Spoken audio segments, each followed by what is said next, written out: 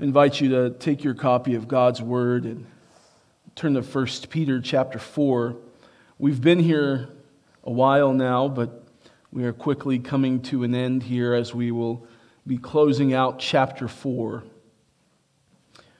My wife is a teacher, as many of you know. Well, technically a math coach, I apologize. But she's been in education for quite some time, and something that teachers know is that the way that someone learns best, the way to teach children and really people in general, is repetition. Repeat, repeat, repeat, repeat. Say it again, find different ways to say it, rephrase it, repackage it. But essentially you're saying the same thing until one day the light bulb comes on and you say, oh, I get it. 2 plus 2 is 4. That's amazing. That's miraculous. That's how teaching works.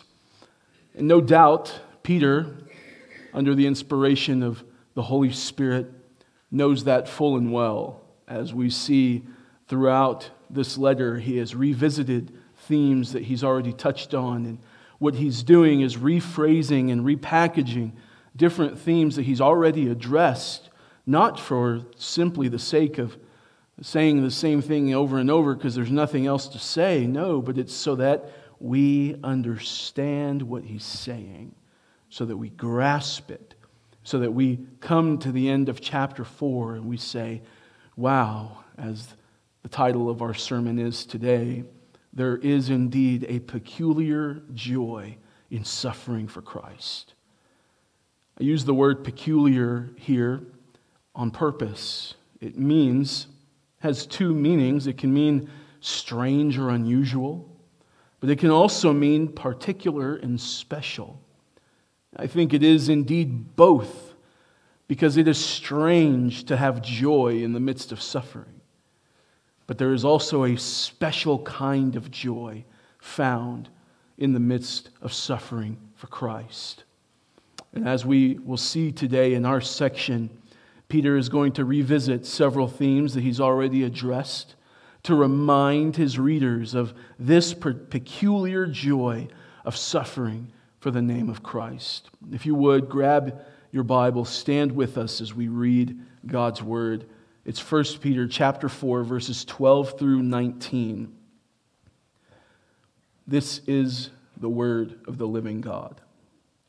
Beloved, do not be surprised at the fiery trial when it comes upon you to test you, as though something strange were happening to you.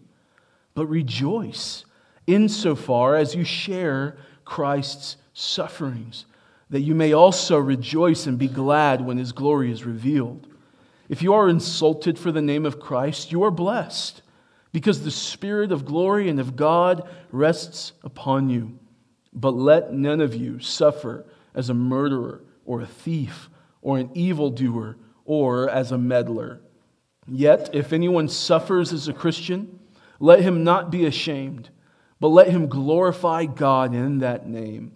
For it is time for judgment to begin at the household of God. And if it begins with us, what will be the outcome for those who do not obey the gospel of God?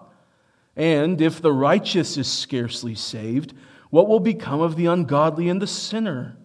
Therefore, let those who suffer according to God's will entrust their souls to a faithful Creator while doing good.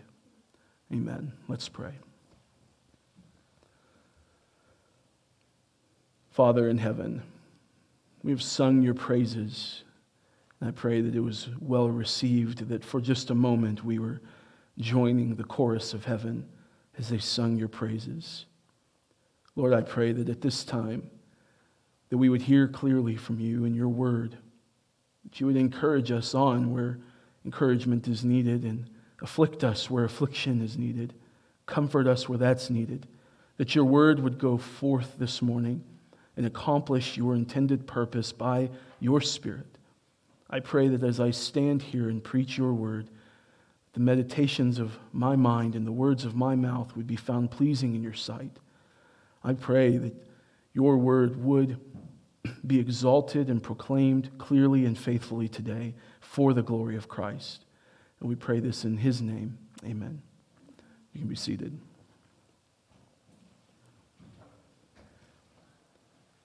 Our time today is going to be spent looking at 6 lessons regarding suffering for Christ. 6 lessons regarding suffering for Christ. Our first, suffering for Christ is to be expected. Suffering for Christ is to be expected. Let's look at verse 12 once again. Beloved, do not be surprised at the fiery trial when it comes upon you to test you, as though something strange were happening to you. Peter has been writing to believers scattered abroad who are facing various levels and degrees of persecution. His aim has been to encourage them as they are being faced with so much suffering by reminding them of the faithfulness of God in saving them. We saw that at great length in chapter 1 and then even in chapter 2. In remembering God's sovereign hand in their salvation, they'll be reminded that He will sovereignly sustain them through all things, and they need only focus on being faithful sojourners as they walk through this wayward world. This is why we have seen the theme of suffering come up again and again and again in this letter. In fact, the word for suffering in the original appears 12 times in these 5 chapters. 12 times. This verse is in a sense connected here to what he wrote to them earlier in this chapter, back in verse 1 of chapter 4, where he said, "Since Christ suffered in the flesh, arm yourselves with the same way of thinking." Since Christ suffered in the flesh, arm yourselves with the same way of thinking. The implication here is if you've armed yourself with the way of thinking that you will suffer for Christ's name, then you won't be surprised when this fiery trial comes upon you. Thus, Peter issues the first of 6 imperatives in these 7 verses. 6 total imperatives in this section. The first one here is, do not be surprised. He's commanding, issuing an imperative, saying, don't be surprised. This is not surprising.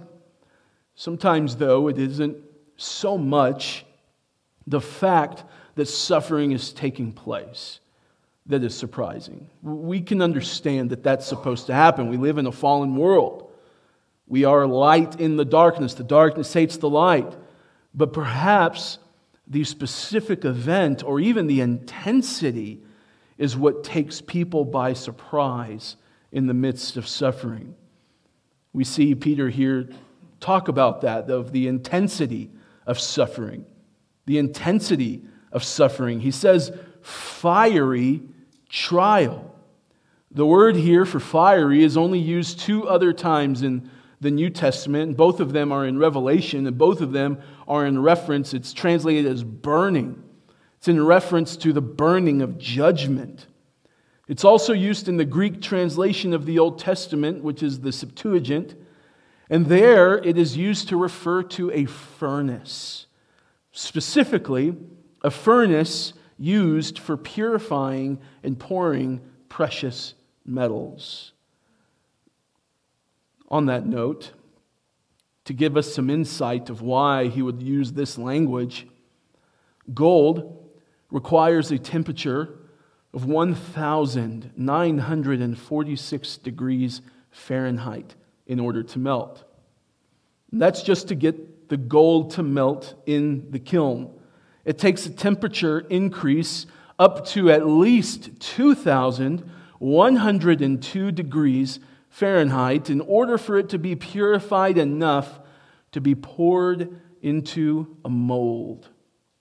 And if it's poured too early, at just the melting temperature of 1,946 degrees, it'll have too many impurities, and it won't be malleable enough, leaving many imperfections in the metal after it hardens in the mold.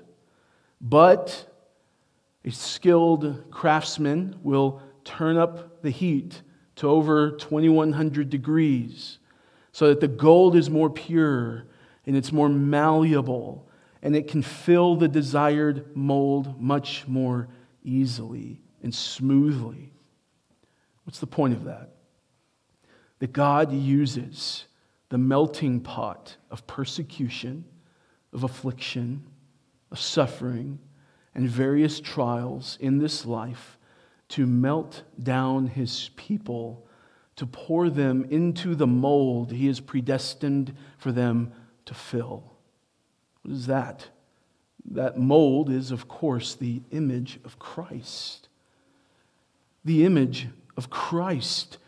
And guess what? It takes many passes through the flames for us imperfect, sinful people to reach the desired level of purity where we are now malleable and we can fill the mold that God is wanting to pour us into. In other words, you are a precious metal in the hands of God Almighty. So don't be surprised when He has to turn up the heat to burn off the impurities in your life, to make you more pure and malleable in His hands. Beloved, do not view this as something strange happening to you, as he goes on to say. No, this is a certainty in the Christian life. That's what he reminds us of next, doesn't he? The certainty of suffering. The certainty of suffering. Do not be surprised at the fiery trial when it comes upon you. Don't be surprised at this fiery trial. Instead, expect it. Jesus spoke very clearly, did he not, in John 16:33, when he said, "In this world you will have tribulation."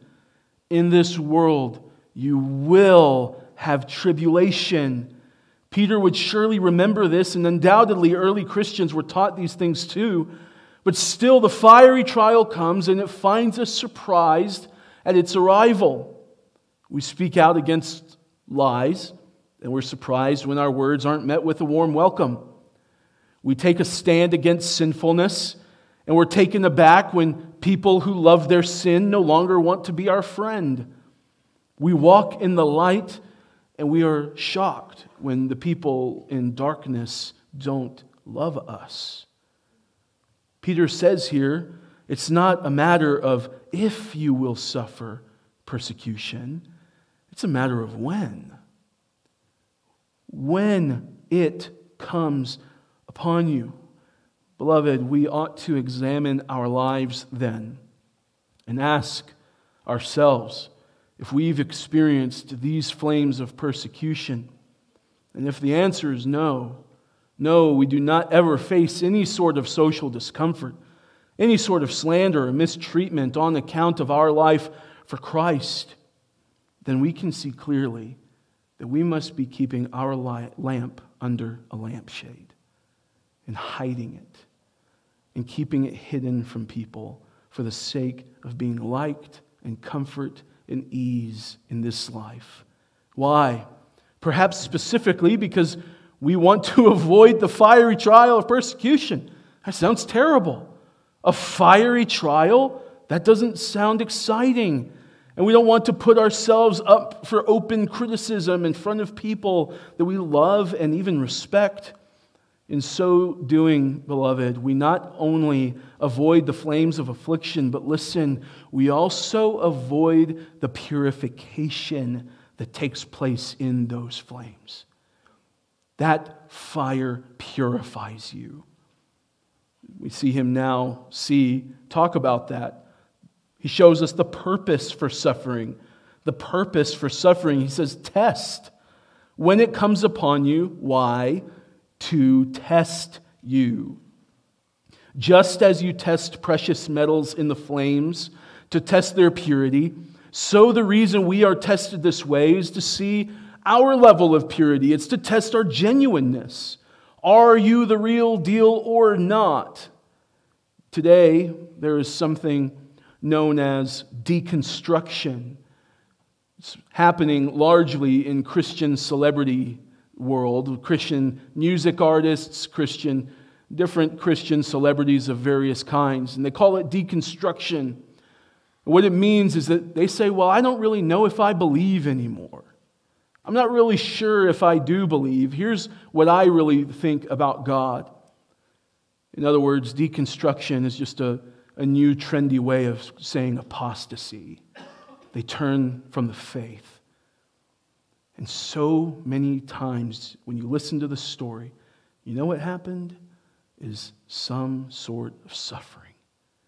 It was that fire of affliction that caused them to be proven that they were not genuine believers.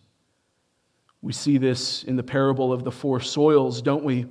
There is a seed that falls among the rock.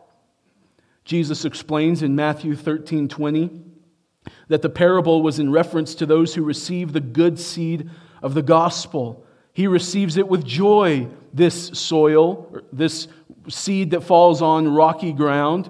He receives it with joy, but he has no root in him. So he endures for a little while.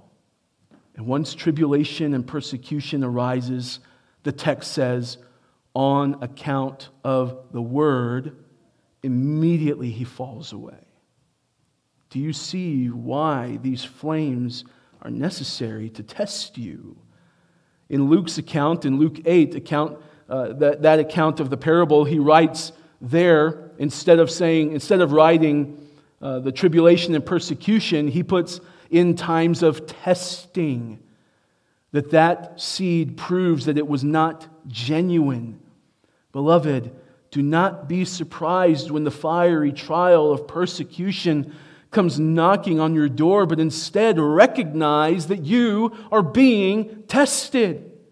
You're being tested to see if your faith is genuine. Are you going to fall away to the whims of the world, or are you going to dig in even further and say, I believe in the Lord God Almighty? There's nowhere else for me to go. You have the words of eternal life. These afflictions have a way of revealing in us impurities and areas of our lives that we have not truly submitted and surrendered to the Lordship of Christ. It reveals those impurities in us. Thus, the affliction becomes an opportunity, not for us to fall away into depression and anxiety and frustration, but instead to recognize what is happening and say, Lord, your will be done. Purify me in this fire. Purify me in this fire. Suffering should not be a surprise for us, as it is a certainty in the Christian life. And though it comes with a measure of intensity, it is for a profound purpose, accomplishing much in our sanctification. That's not all that it accomplishes, is it? Our second lesson today of suffering for Christ is an occasion for great joy. Look at verse 13 again. But rejoice insofar as you share in Christ's sufferings, that you may also rejoice and be glad when His glory is revealed. This is the second imperative here of 6 in this passage. You know what it is? Rejoice. Isn't that something? We're commanded to rejoice. That's why so many have said throughout history that there's not really such a thing as an unhappy Christian. We rejoice in the Lord.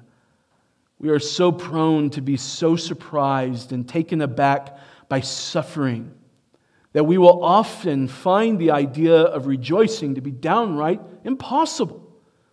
This is why we always say things to each other like, that's easy to say, but it's hard to do. You know why? It's because our focus and our thinking as humans is to look at the pain and the trial and the hardship and think, how could I possibly be expected to rejoice at this? My life's falling apart. How could I possibly rejoice here? But the message all throughout Scripture is to not look at your problems, look at your God. Don't look at the situation, look at God. Be reminded that this trial, this test, it is sent, listen, by the loving hand of your Father. The loving hand of your Father. And therefore, it can be seen as an opportunity to be purified in these flames. So often we look at the fire itself and we think everything's going to burn. My whole life is burning to the ground. But from God's perspective, all that's burning down are the impurities of your life. The things that are not submitted to the lordship of Christ. Let me say as an aside, we are sorely mistaken, dangerously even mistaken, to think that just because we're a Christian, that every area of our life has been submitted to the Lord. Did you hear what I said? We would be sorely mistaken if we think that just because we're a Christian, that we have then, because of that, by default, submitted every area of our life to the Lord. That's what is proven in the flames of affliction, is to show you have not let go of this. Let go, or it's going to burn. Let go. And that's why Peter talks about in these fires, your faith is proven genuine, a faith more precious than gold that perishes though it is tested by fire. Chapter 1, verse 7. So for that reason, we can rejoice in the middle of the affliction.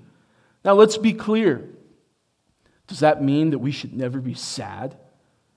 Does that mean when tragedy strikes, we're not allowed to grieve and mourn and be hurt? Well, certainly not. As we've been seeing in Sunday school, we're going through Psalm 119. I encourage you to join us because we see time and time again of the raw human emotion. We will feel deep, terrible things, but the point is to take it to the Lord. Take it to Him and let Him heal those hurting parts. So it's not about the suffering itself, you losing your job or losing friends or family members. It's not the event itself that you rejoice at. Oh, I'm so glad my home burned in the fire. I'm so glad. No, of course not. That's fake. But what you rejoice in is what this will produce in you. That this is going to produce something in me that is more valuable than my home. Even if I lived in a $1 billion mansion, this affliction will produce something greater. Peter writes, insofar as you share in Christ's sufferings. Some of your translations have to the degree or to the extent, but the idea is simply that we are to rejoice in the suffering in as much as we share in the sufferings of Christ. That tells us, first of all, that Christ suffered first. He suffered. Our Christ, precious Jesus, who we just sang about. Turn your eyes upon Jesus. That Jesus, He suffered first. This theme has been seen all over this letter as well, that He suffered first, leaving an example. And so we ought to arm ourselves with the same way of thinking. Throughout Scripture and throughout church history, we find that common theme that there is great joy and honor in suffering for Christ Jesus. Great joy and honor in suffering the same reproach that Christ suffered. Jesus said in John 15:20, remember the word that I said to you. So interesting. Remember the word I said to you. A servant is not greater than his master. If they persecuted me, they will also persecute you. If they persecuted Christ Jesus, the Word who became flesh, how could we dare think that we would be spared from that? When we are persecuted for the Word of Christ, we are sharing in the same persecution that Christ himself suffered and endured. Although not to the same extent, of course, because he was perfect and blameless. Thus, this is a cause to rejoice as we see that the persecutors are simply recognizing that you are a servant of Christ Jesus. Hallelujah! That my life is so evidently His that I am persecuted the same way that He was. Hallelujah! That we would all live that kind of life. Peter calls this an opportunity for rejoicing. But there's also cause here for even greater joy. Peter writes, that you may also rejoice and be glad when His glory is revealed. I love this. Some of your translations have rejoice with exultation, or overjoyed, or glad with exceeding joy. Clearly, this is joy to the superlative degree. He is using a superlative here, that you are overflowing. You are just absolutely overcome with joy inexpressible at the revelation of Christ's glory. We see then yet another reminder from Peter that the end is soon to come. In case you didn't know this, despite what your eschatology may be this morning, Christ Jesus is coming back. He's going to return. And on that day, do you want to be found murmuring and griping about the suffering you're enduring, or do you want Him to find you already joyful? Imagine then how much more joy there will be when Christ Jesus appears, and you will be like Him, for you shall see Him as He is. There will be joy inexpressible, my friends. Joy unthinkable, joy unmatched on that day. So, when Christ returns, you will either be living the kind of life that you're going to hide in terror at the revelation of His glory, or all of the pain and suffering of this life will turn suddenly to an overwhelming, inexpressible joy when you see His glory. And you know what? It will have all been worth it. It will have all been worth it. Do we ever think about these things as we are in the middle of great turmoil for Christ? Maybe you this morning are in the thick of it. Do you ever think to look at your hurt and pain and say, this is an opportunity for me to rejoice and be glad in the Lord? Or do you look at the thing that's going on and say, I just don't get it. This life is too hard. Why isn't God showing up yet? We read about that this morning in Psalm 119 as well. But we shouldn't allow the hurt and the pain to allow us to remain downcast. You might become downcast. Indeed, you will. But don't stay there. That's where we lose. Is that we stay in the depression and anxiety and frustration. Instead, Christ Jesus in His Word is saying, I am offering you a peculiar joy if you would just look at me.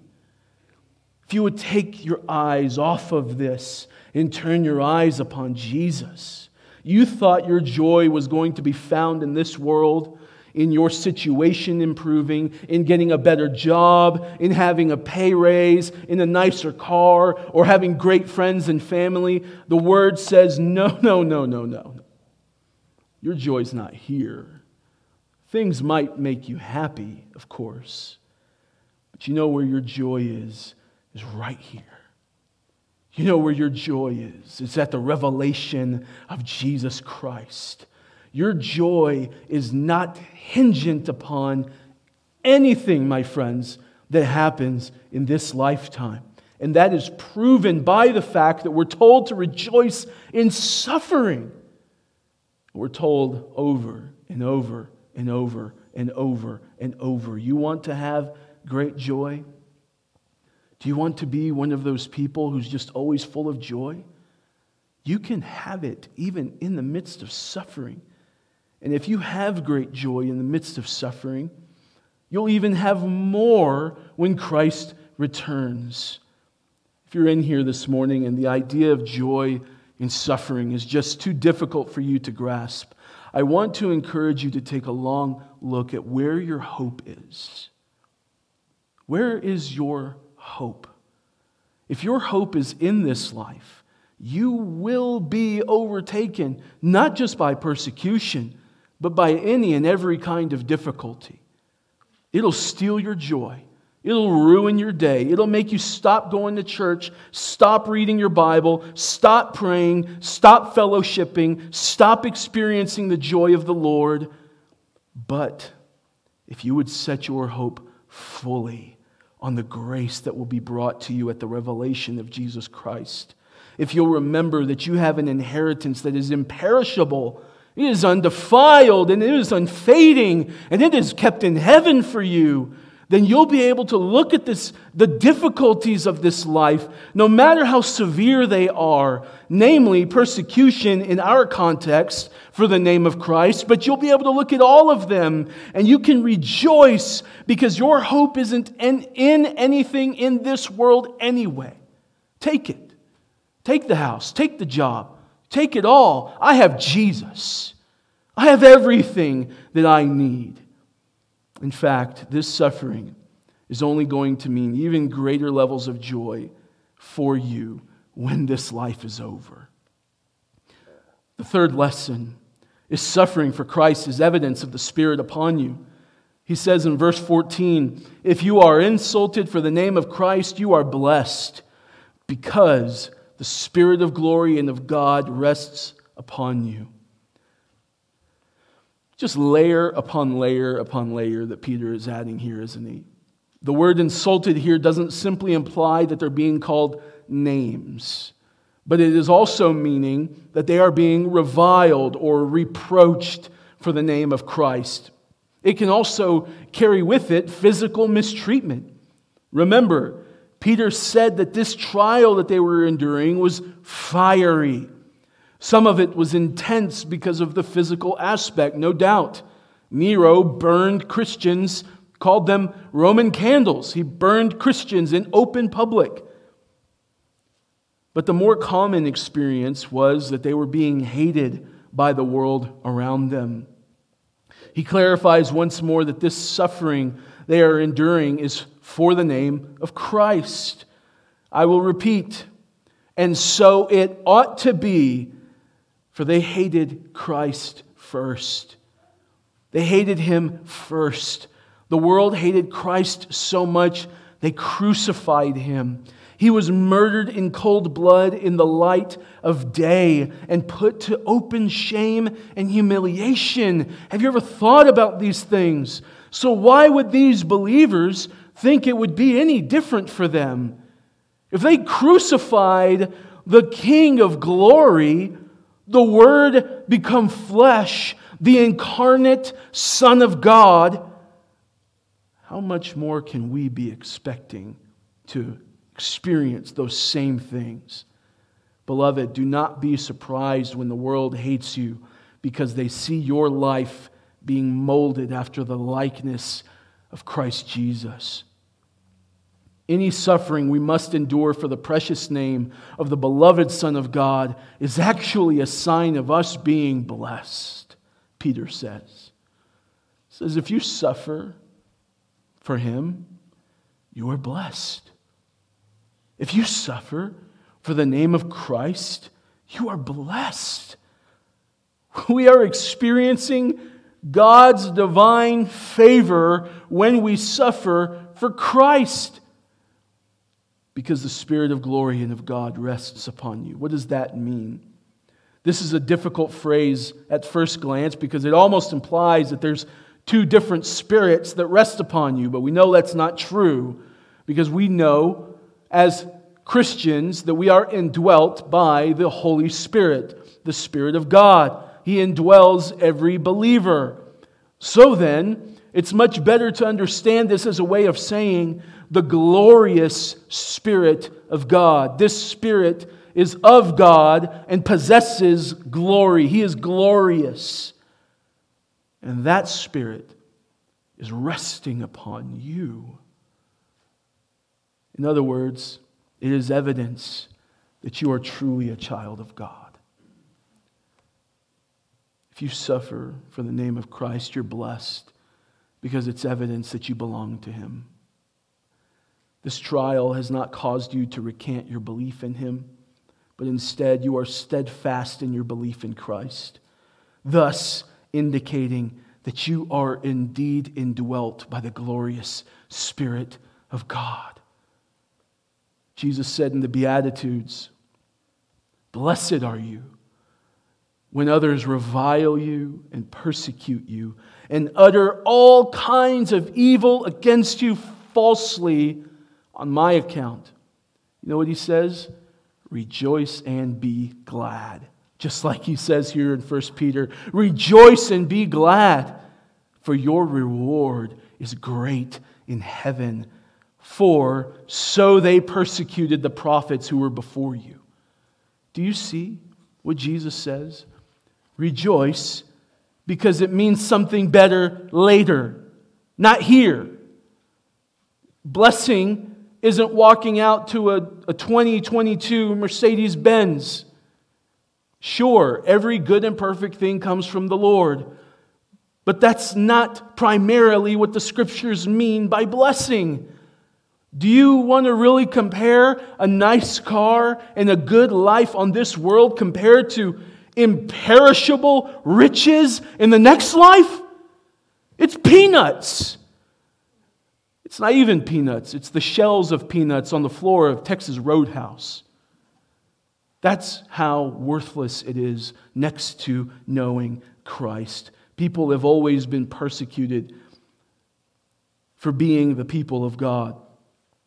If you find that you are being persecuted for the name of Christ, you're blessed because it is an indication that you are standing in a long line of the people of God who are awaiting great rewards in heaven.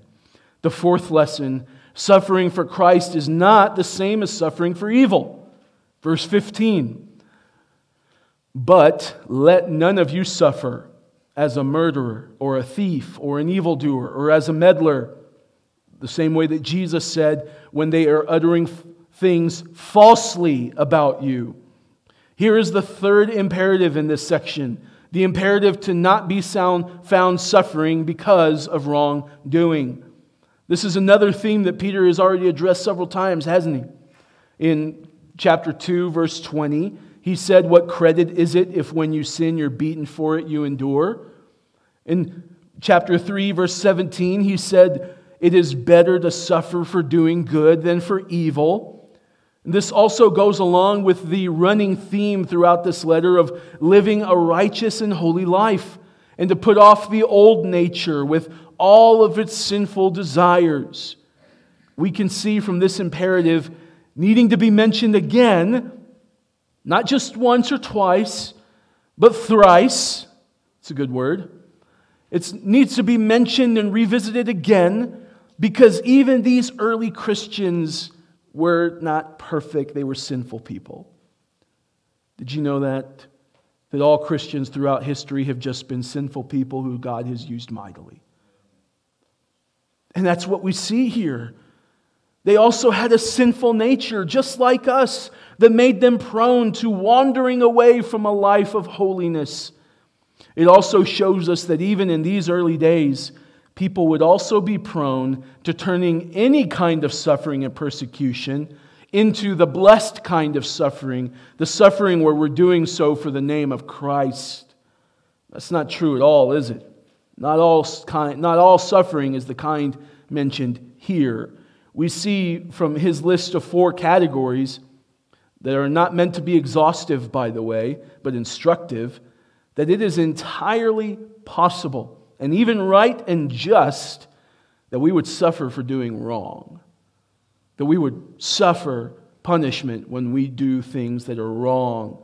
A murderer and a thief are perhaps the more extreme and even more obvious examples of sin that deserve punishment. I mean, no one's going to argue there, right? If you murder someone or steal from someone, you will go to prison. And that will not be Christian suffering.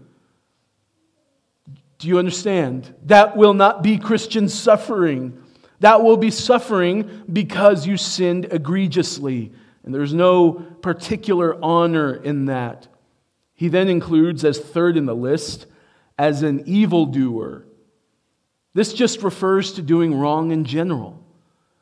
Don't suffer for doing bad things, in other words. If you're punished or you experience some other kind of suffering because of your sinfulness, this is not suffering for Christ. This is suffering, receiving consequences on account of your own sinfulness. That means that not all suffering that comes upon you, we are to receive immediately as, oh, I'm suffering for Christ, I'm this martyr for the Lord. We want to examine ourselves first.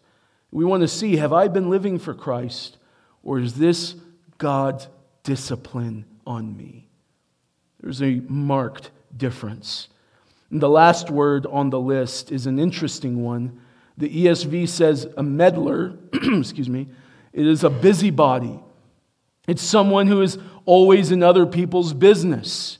In other words, if you're just always messing around in the affairs of others, if you have no concept of social etiquette, and then people start to make you an outcast and they don't want to surround themselves with you, this is not suffering for Christ. This is suffering because of you and your behavior. What Peter has in mind here is to say, again, that not all suffering is suffering for Christ. When we misbehave, when we treat people poorly, or even when we are in everyone's business, we are to expect some measure of suffering that is not the same as suffering for the name of Christ. Instead, these are matters in which we ought to take our consequences then and learn from our sins. Fifth lesson, suffering for Christ is an opportunity to glorify God. Verse 16, yet if anyone suffers as a Christian, let him not be ashamed, but let him glorify God in that name. He reiterates here that he is speaking about what he is speaking about is suffering specifically for being a Christian. Now, it's likely that the term Christian, when it first was used in early church history, that it was actually a pejorative. It was actually a way of criticizing people. But shortly after that, they began to wear the badge proudly. And in reality, it is a label that is to be worn with great honor.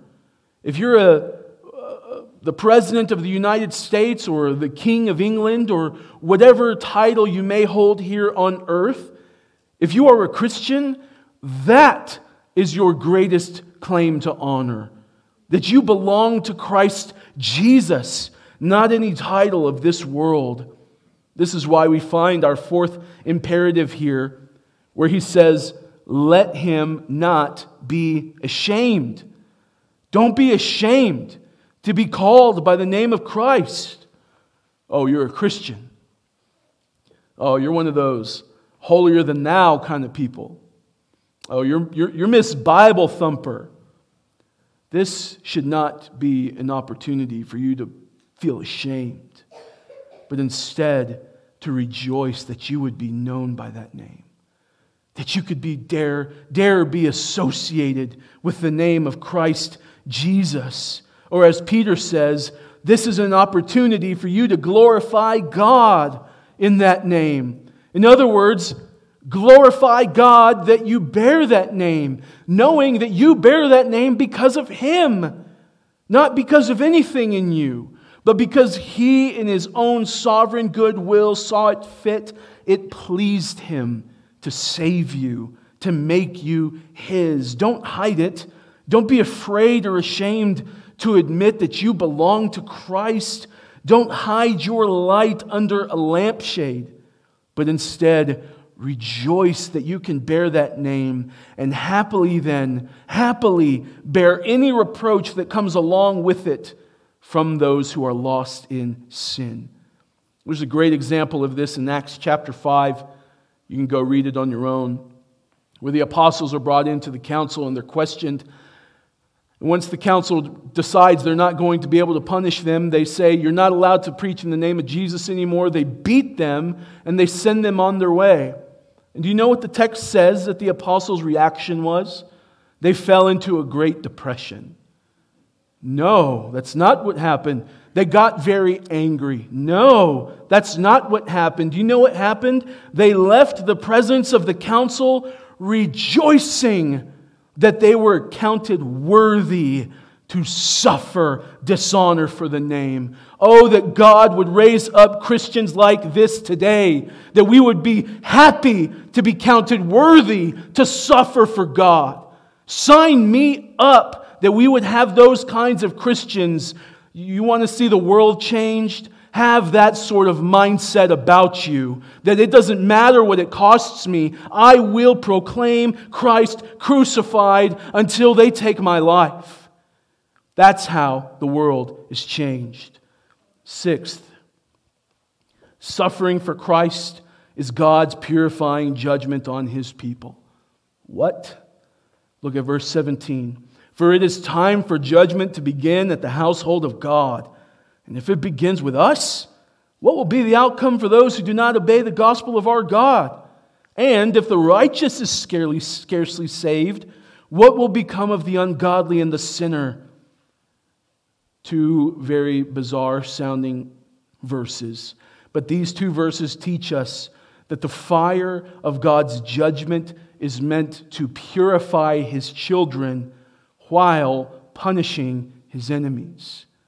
The fire of God's judgment purifies His children while He punishes His enemies.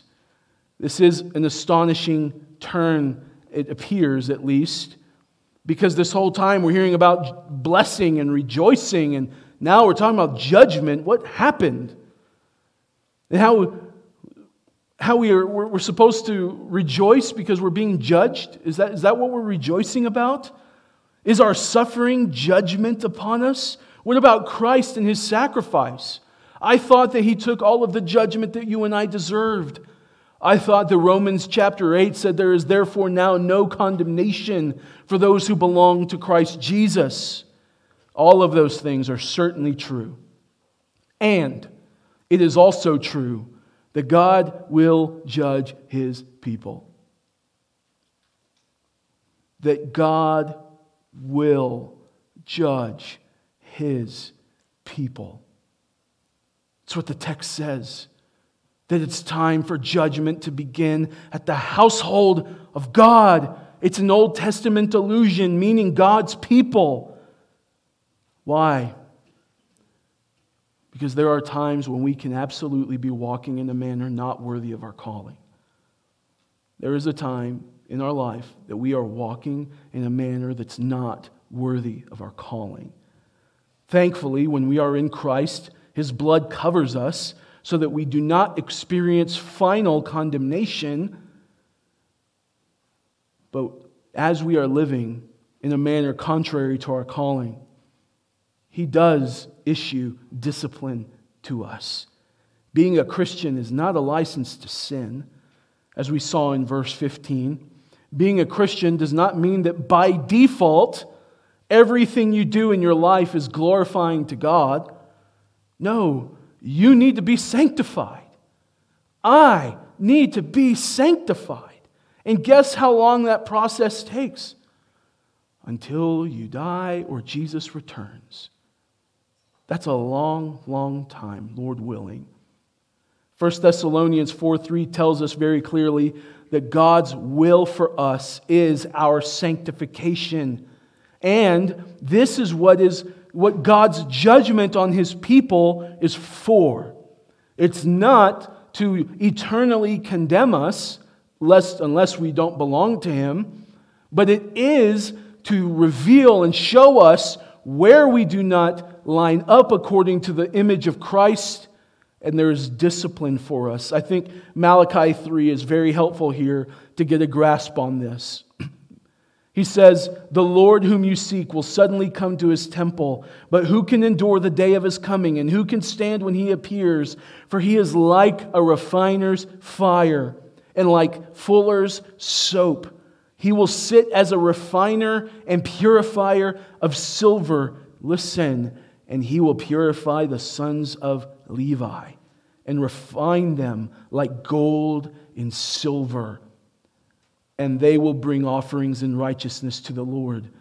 These two verses in 1 Peter about God's judgment mean that the Lord is going to sit as a refiner and purifier of silver, and he will purify his holy priesthood, which we saw in chapter 2 is who? Us. Not a trick question, it's us. We are his holy priesthood now. When you and I are out of line with what God has written, he will indeed discipline us.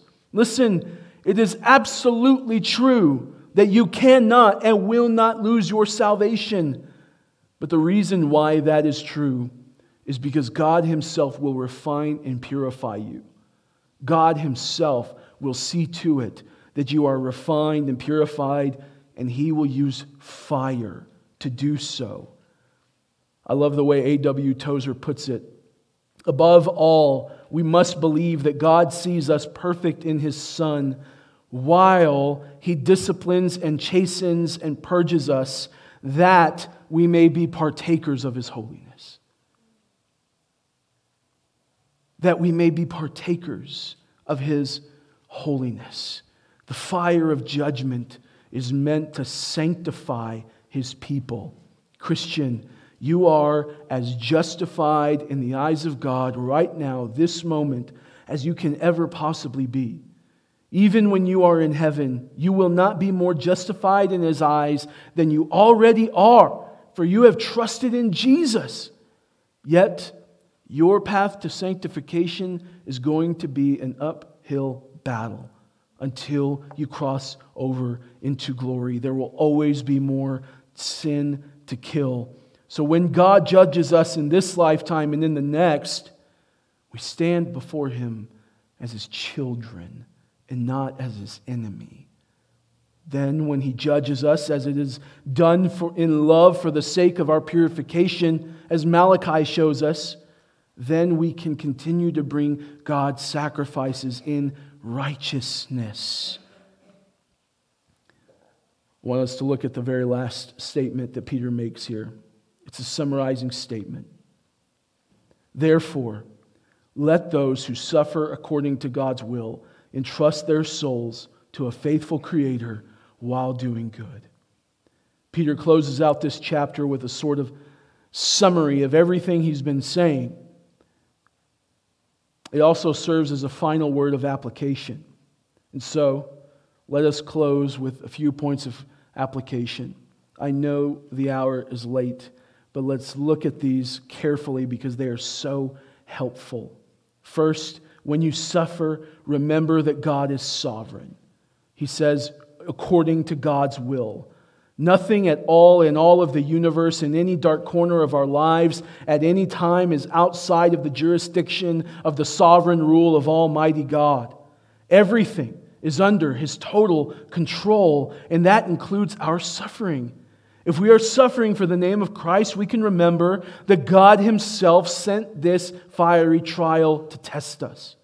Second, when you suffer, entrust your whole life to the Lord. That's what he says, entrust their souls. Since you are suffering, according to the sovereign hand and plan of God, entrust yourself to him. Know that he is in control of all things. And he does not expect you to find a way to end the suffering, but to simply trust him in the midst of it. Third, when you suffer, remember that God is faithful. He says, entrust their souls to a faithful Creator. We can know that he has not left us in the midst of that suffering, but that he is right there with us. R.C. Sproul said that it is in the mourning, M-O-U-R-N, that we discover the peace of God that passes understanding. Fourth, when you suffer, remember to continue on in obedience. That's what he ends with saying. Entrust their souls to a faithful Creator while doing good. Beloved, let us never use our suffering as an opportunity to abandon God's path for our lives, but instead trust that it is on the very path of obedience that we will continue to experience the divine favor of God, even in the midst of the worst suffering. Let's stand.